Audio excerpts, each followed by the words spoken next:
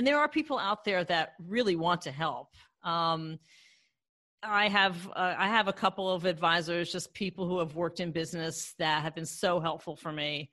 I didn't have a mentor when I did my podcast, but I do have a mentor now, even though I'm accomplished in many areas of this business, quote unquote. So I think it's really important to have a mentor.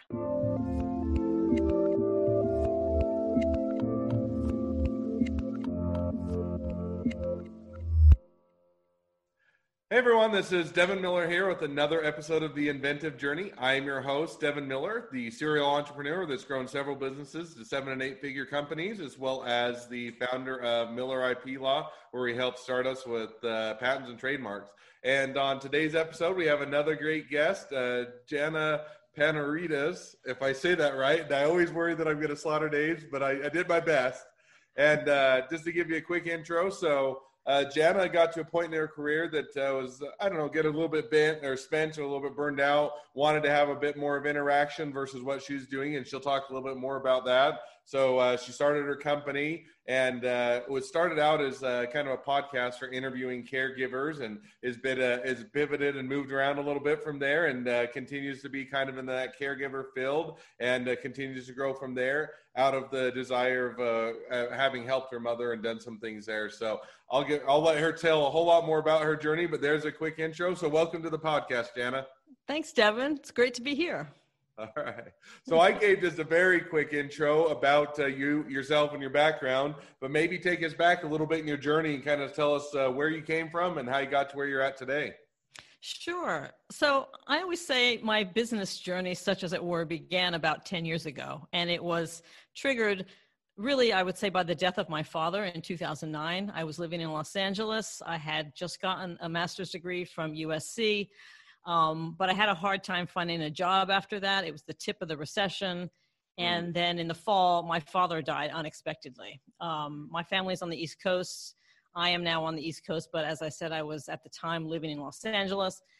And when my father died suddenly, I flew east for the funeral and decided to actually stay on the East Coast because I was in what you would call diplomatically a career lull.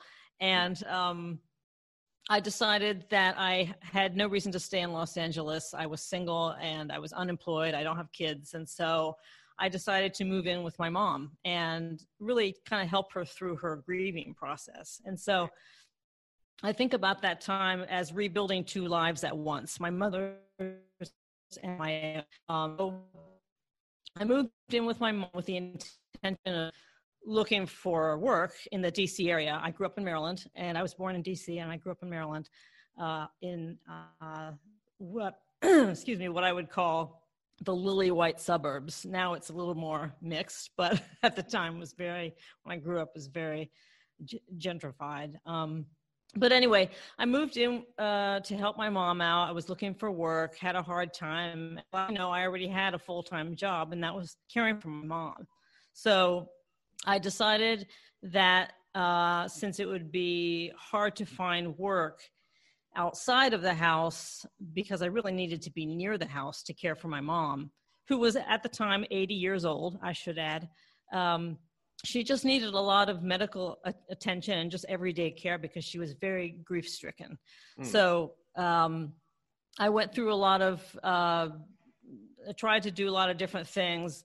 I even took the Foreign Service exam because my master's was in public diplomacy, and I passed the test, but I did not get invited to the interview for the Foreign Service. Again, this was 10 years ago. So anyway, so I decided that in the situation I was in, that I would take advantage of a lifelong dream of wanting to write a book. So I ended up writing a memoir about the first year of living with my mom. Now, this was, moving back into your childhood home as a grown adult is an experience, right? Sure. But on top of that, dealing with grief and your own as I said, rebuilding two lives at once. This was a huge challenge. So during the process of writing the book, I discovered I'm going to jump in just real quick. So writing the book, so was that kind of out of the intention, hey, this is going to be my career path. I'm going to write a book and I'm going to be an author and I'm going to make lots of money? Or is it more of, because there's multiple, at least from the few authors I've talked to, and I don't have a wide variety of authors, but I do know a few, or was it more of the kind of the cathartic, hey, I went through a hard experience and this is kind of my way of dealing with it, or writing it down, or getting my thoughts out? Was, kind of which camp did it sit in when you said, hey, I'm going to write a book? I would say it was a little bit of both, but more the latter. It was really a passion project for me. It was I definitely saw it as a springboard to a business, but I didn't know what that business would be. I really wrote it to make sense of what I had just been through, because anyone who's lost a parent or a loved one probably knows that you really, at the time, you can't make sense of it. You're in a fog. You're sort of, you're in a fugue state. You don't know what's going on. You sort of need to make sense of it afterwards. And so it was partly and the impetus was to use it as a springboard to a business, but I didn't know what that business would be. I obviously wanted to sell the book to sell. I wanted to make some money, but I didn't have any illusions about how successful it would be as a sales tool or as a bestseller. So during the writing of the book, I came to realize there were lots of other people out there like me, caregivers, unpaid caregivers. And I just thought, I don't know how I'm doing it. How is everyone else doing it? And I had worked in, my background is in the entertainment field. I have had a long career, both in television and film production. And I've also had this sort of other career as a paralegal to fund my creative things. So, but my idea was, I don't know how everyone else is doing this caregiving work. So I want to find out who's doing it and how they're doing it. And so, caregiving is this huge hidden workforce in the United States. It's a sort of unpaid workforce that is really, well, now we would call them essential workers, right? So Sure. I wanted to hear the voices of the people actually doing the work. And so because we are in a very data-driven culture, I wanted to get beyond the numbers and hear the voices of the people actually doing the work. And so I started this podcast. I had done radio broadcasting in college, and I thought what fun it would be to do a podcast. And so I literally taught myself how to use editing software. I got a microphone. At the time I lived with my mom for 3 years, and then we sold the family home and I moved to a condo in Alexandria, Virginia. And it was in a closet in my condo that I did my first podcast. So that was really fun. And the first person I interviewed was my mom's psychiatrist, who diagnosed her with the early stages of Alzheimer's disease. So that's a whole other conversation. But anyway, I started doing the podcast. My short-term goal with the podcast was to build the audience. Just really quick, and don't mean to Please cut me off anywhere. So you did that. So originally, 2000, if I were to rehearse through 2010, you'd come out of getting a degree. So you kind of, a bit of reinventing yourself, came out, and the market was such that, 2009, 2010, when you're really in not a good time to start and go out and to look for a career, or to, look for jobs, in the sense that you were in an economic downturn or a depression, or depression type state. So then you wrote the book. So before I jump to the podcast, so whatever happened to the book? Did you publish it? Did you get halfway through and give up on it? Did it become a wild success, or what happened to the book? Yeah, so I did self-publish the book, and it did become a success in terms of it was well received. I mean, I can't say it was, an Amazon bestseller, but it was very well received, and it legitimized me in a way. It was good to establish a bona fide, like I was an expert in this area. It was, unlike many books like this in this genre, it was not a how-to book. It was just the lived experience of someone. You just dive in and you have the experience of someone who is all of a sudden has the rug pulled out from under them and is forced through circumstances because I was the available daughter to be a caregiver, and your whole life is turned upside down. So it was successful. I did not publish it until I think 2014. So it was a while before it took me a while to write it and to rewrite it, and most authors will tell you, you never the book is never, a book is never finished. It's just done. Sooner or later, you just got to get it out there. So I published the book in October. I believe it was October of 2014. And I think it was 2014. Devin, I just lose track of time. But anyway, I started doing the podcast soon after that. And the podcast. So one question I have on that is, so and sorry, I didn't mean to keep cut off go on ahead. your journey. So you wrote the book, started to have at least some success, and it wasn't a bestseller Harry Potter everybody's going to read, but at least, you self-published, got it out there. As far as I understand the book story, book industry, sometimes you also publish a book, it gives you a bit more to appear to be an authority on the issue, and it can set you up for, the next phase of whatever the plan is. So was the podcast kind of, hey, I wrote the book and now I got to figure something else, or was it more methodical and planned out, or what made you just transition from doing the book to doing the podcast? So I'm going to go ahead and confess right now that there's nothing planned out about my life. All right. I am, I think of the world in terms of creatives and business types. Creatives, I think, and I'm a creative, one of the creative types. I think that for creatives, their primary goal is to be heard and to get out a message or to persuade. I think for business people, it's to have a return on investment. That's the first and foremost goal.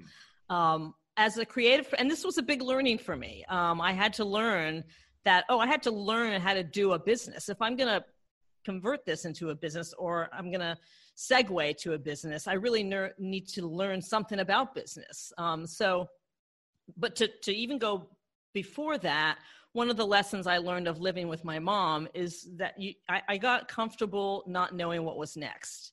And getting comfortable with what's uncomfortable is really important in life, not just it's important in business, but it's really important in life, because really none of us know what's next. We think we do, but we really don't. And so the experience of living with my mother, where I really didn't know what the future held for either one of us, the experience of living with my mom really reinforced this notion of getting comfortable with not knowing what's next. That said, I did launch the podcast and take advantage of the fact that I had written this book as a bona fide to help me to legitimize the podcast. And so I could reflect back and say, yes, and by the way, I've written this book, so I know what I'm talking about. And it legitimized me as the host of the podcast, because it gave me the ability to come across as more trusting, more trustworthy, because I had walked in those shoes. So the people I was speaking with, caregivers, professionals in the field of aging, and artists who were using media to address healthcare issues, it gave me having been a caregiver and having worked in entertainment, I had the ability to sort of really relate with not just my guests, but also my audience. And so that was really helpful. So one question. So as you made the transition, so you said, got the book done, going to jump over to the podcast, and I've got a little bit more bona fides, it gives you a little bit more credibility and whatnot. Was the intent as you started the podcast, hey, this is going to be a revenue source, this is going to be an interesting side hobby? Because you get I do podcasting, but it's not my main business, right? And so I enjoy it. It's fun. I think it's a good way to create a community, to help out the entrepreneur thing, and to, and also to, share our name in that. But I don't have the disillusions that I'm going to create the next huge podcast and then everybody's going to listen to it and I'm going to make a lot of money from it. And yet there's some podcasts that are very successful, and that's, how people make an income. So as you got that, was it kind of, hey, I think I can make a successful podcast, I'll get it through advertising, or was it just, hey, this is going to be something of interest, I'd like to try it out, I don't know where it's going to go, and it's just going to be a fun journey along the way? Or kind of what was, as you said, hey, I'm going to start a podcast, how did you kind of set, or what was the thinking or the how you were going to set that up? Yeah, so my short-term goal really was just to grow the audience and engage people. And it started out not with the idea of being a huge revenue source, but it was a long-term goal. Definitely was a long-term goal. I wanted to get some revenue out of it. Fortunately, I was in a position financially that I wasn't relying on it for a revenue source. And yet, 2 or 3 years in, as the audience started to grow, I really made a conscious choice to go after sponsors. And I did have some sponsors. So I had a handful of sponsors, but they were short-lived.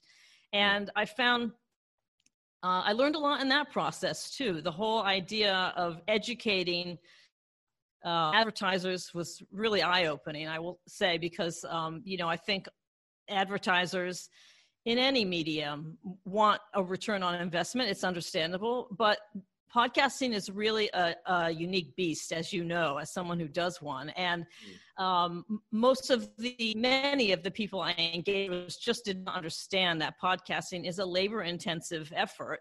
And if you want to produce something that's polished and professional, it costs time and money. And so it was hard for me to convince sponsors that it was worth it to spend money on my podcast, also because it was a very niche podcast. And again, this was the reason I ultimately decided to cut back on doing the podcast after 5 years, because I learned, and this is another lesson, I think it's really important to know when to cut bait. I think you really, and it's a very personal decision. This was just my personal reasoning. I decided that I had interviewed over 180 people.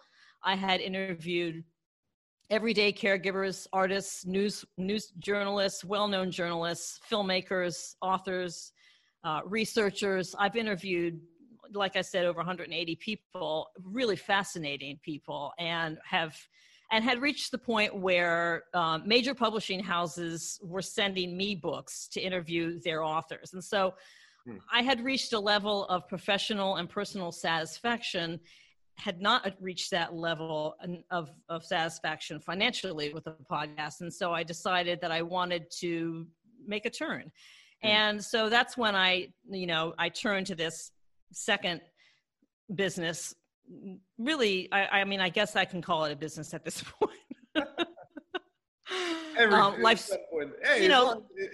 it's something you're doing, and as far as a business, why not? Let's call it a business, certainly. Yeah, I'm calling it a business now because I'm proud to say I will be doing things differently. I mean, and I started this Life Stories for the Ages in around September of last year.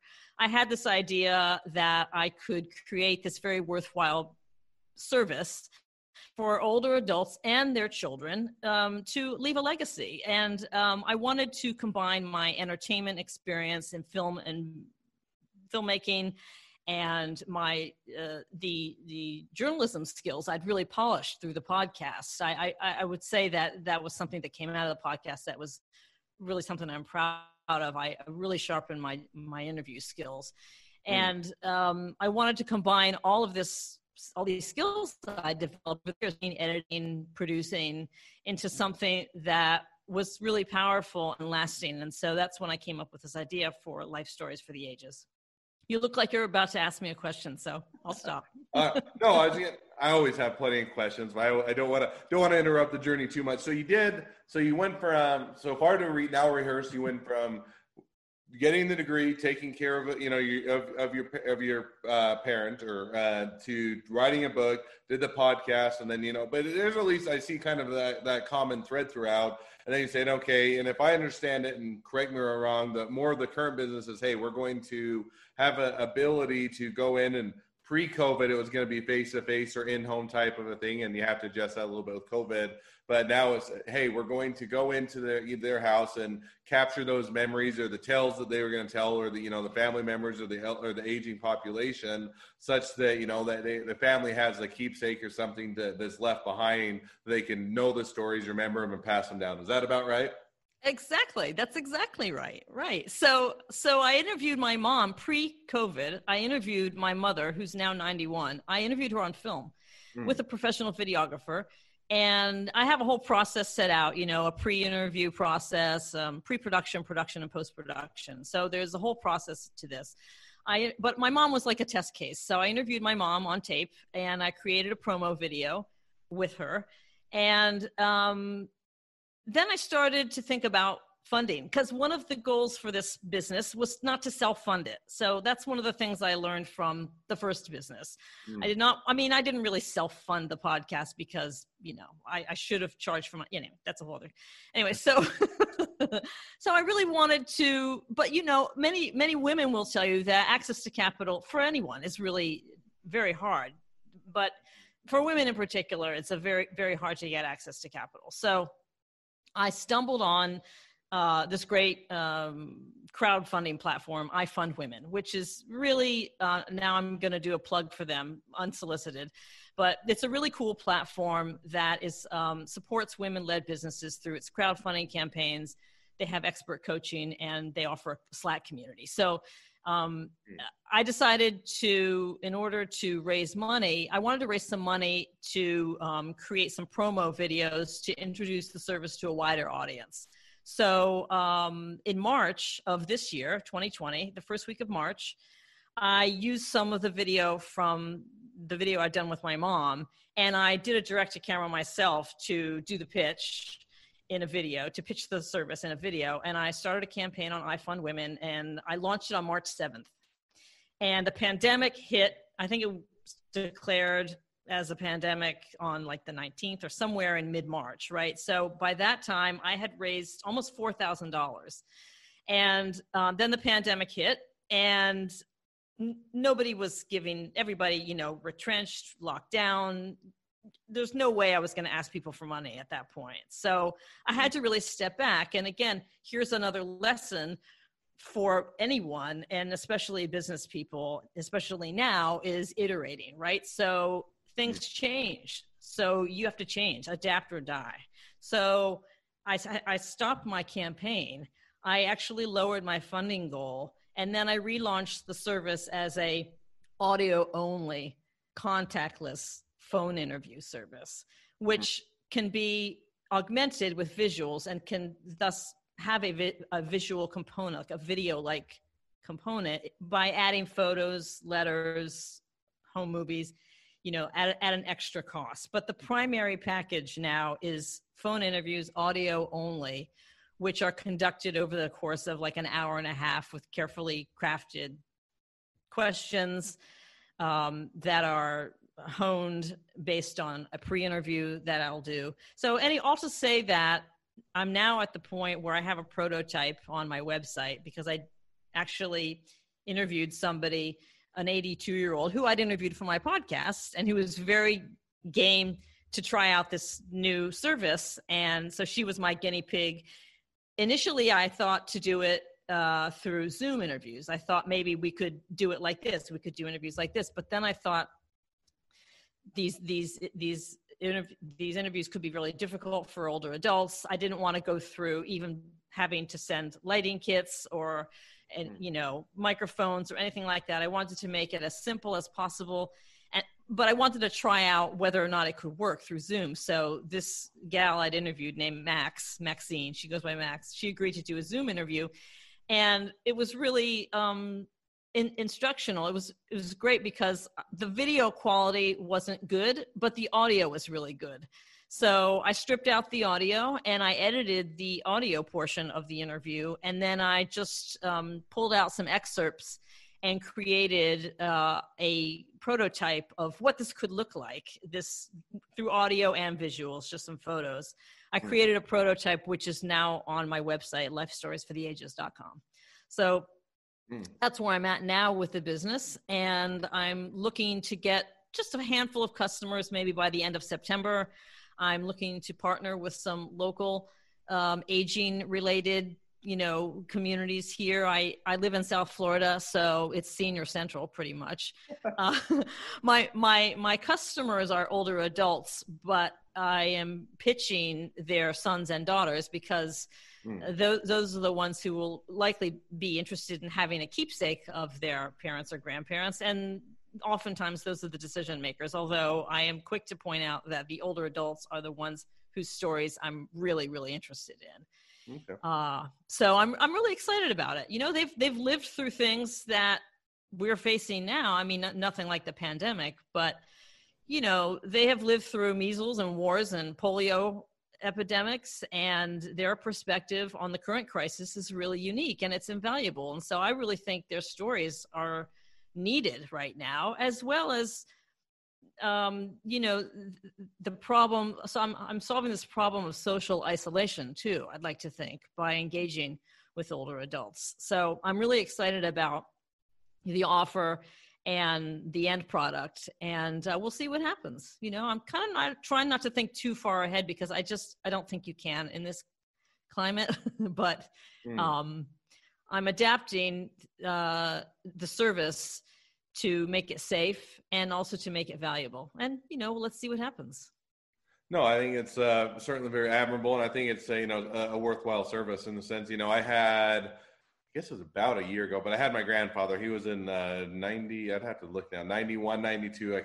I'd have to think back to exactly how old he was, but he was getting older, and he had a lot of cool stories to tell. And as you pointed out, he grew up during just right after the grew up during the Great Depression, and then he went off to World War II and served there, and he was a farmer and an educator, and so there's always a lot of family stories to tell. And I can see that, oftentimes if you don't capture those, or if those aren't passed down, too often they're forgotten about. So I can certainly see, why it'd be cool. I mean, this is a 30-second tangent of that. He had when he was in the military, he had, on a Christmas Eve, they had a person that came into the camp as he was serving as an officer that had leprosy. And so then he had a story about how they had leprosy, and then they had to look as to whether or not they contracted it and how that works and everything else. But it was a different Christmas experience. And it was just a cool story he told. But if that never got captured, then it kind of goes by the wayside, and their stories are quickly forgotten that often can have a big impact on, family heritage. So commend you for, certainly reaching out to that, reaching out and providing that as a service. So as you've now looked at it and said, okay, we've had to pivot for COVID, we've had to make some adjustments to what we necessarily anticipated, kind of where do you see the next 6 months to a year taking you with the business? Well, I'd like to think that in 6 months, I have acquired a handful of customers, and I've scaled it up a little bit, but I don't really see this as a growth business. I think it's a lifestyle business, and, lifestyle businesses get a bad rap, but it's really suits me for where I am right now in my life. I don't really want to create a huge company that I then sell off. That's not what it's about for me. So I'm hoping that in 6 months to a year, first of all, we have a lot more healthy people walking around. But as far as the business goes, I'd like to also bring on a co-producer eventually, try to systematize this as much as possible. Although it's difficult because this is a labor-intensive service. And so I'm being really careful not to get over ambitious with it. I'd like to be able to bring on a handful of customers and really get this service to a place where it's systematized, and I'm kind of working on that right now, but it's going to take time. It's going to take time. I just know it is. Sure. No, that certainly makes sense. So, and I think that, I don't know that lifestyle businesses are bad or they even get a bad rap. I think, when you typically, at least in my experience, to see them as, they're not investable businesses or they're not ones that are acquired, but there's a lot of great businesses that, hey, if you enjoy it, you get the income you want from it, and it's something that gives you the lifestyle on that. I think it can be a great avenue for a lot of people. And you don't always have to say, hey, I have to be a forever growing business or the dominator, have to have a lot of employees. I'll just put it as the business that makes or works for me and my goals. And then I think it sets up to be a great business for you. So, well, as we get towards the end of the podcast, I always have my 2 questions. So maybe we'll jump to those now. So the first question I always ask is, so what was the worst business decision you ever made? Oh, the worst business decision I made was thinking that I could do everything by myself. I really should have brought in an intern at least to do some of the things that I know I didn't need to do, booking guests and things like that. So I would say that's probably the worst business decision, if you can call that a decision I've made, is just thinking I could do it all by myself. I don't think you're alone in making that mistake. I made the mistake too. And oftentimes, at least earlier on, I would push off hiring because it was like, well, by the time I train them and bring them on board, it's going to take me longer and I could just do it quicker myself. And yet you always push that out and then you never get all of the things done. And it was interesting as I've hired other people and brought them on to the various businesses I do, how many things that you start to offload, and then you typically don't get any more free time. You just have more things that you weren't getting done before that now you can get done, and that they were getting pushed to the back burner because you were doing the other things that you could have offloaded. So I think that's a good a mistake that many people learn, and a good one to learn from. So as we jump to now the second question, if you're talking to somebody that's just getting into a startup or a small business, what would be the one piece of advice you'd give them? Get a mentor. Find somebody who has experience in business, who you trust, who will be able to give you honest feedback and to coach you if possible, help you with tough decisions, just bounce ideas off of. And there are people out there that really want to help. I have a couple of advisors, just people who have worked in business that have been so helpful for me. I didn't have a mentor when I did my podcast, but I do have a mentor now, even though I'm accomplished in many areas of this business, quote unquote. So I think it's really important to have a mentor. So that's the piece of advice I would give. Oh, I think that's a great piece of advice. So learn from mistakes of, making sure that you're hiring on early or getting help and not doing it all yourself, and then get a mentor. And they kind of go hand in glove of getting both people to assist you as well as to get guidance from those with experience. So, all right. So now as we wrap up, people want to use your service. They want to support it. They want to find out more about it. They want to, be an employee. They want to support it. However they want to get engaged, or however you want to be engaged with them. What's the best way for them to reach out and connect with you? The best way for them to do that is just to go to the website, lifestoriesfortheages.com. All one word, no spaces. And all of my contact information is there. So lifestoriesfortheages.com will do it. All right. Well, I certainly encourage everybody to check it out. And if you're having someone that you want to capture the memories before they, while they're still able to share them and while they're here, it certainly is a worthwhile service. So, well, thank you for coming on the podcast. And for all those that are listeners, if you have a journey that you would like to share and like to come on the podcast and be a guest, feel free to go over to inventivejourneyguest.com, and we'd love to hear your journey and your story. And certainly if you're a listener, make sure to subscribe so you can get a notification on all the new episodes. And lastly, if you need any help with patents and trademarks, feel free to reach out to us at Miller IP Law. Well, Jana, it's been fun to have you on. It's been an interesting journey that you've taken. I think it's a fun one to hear, and wish you the next leg of your journey even better than the last. Thanks, Devin. Thanks for having me. I appreciate the opportunity.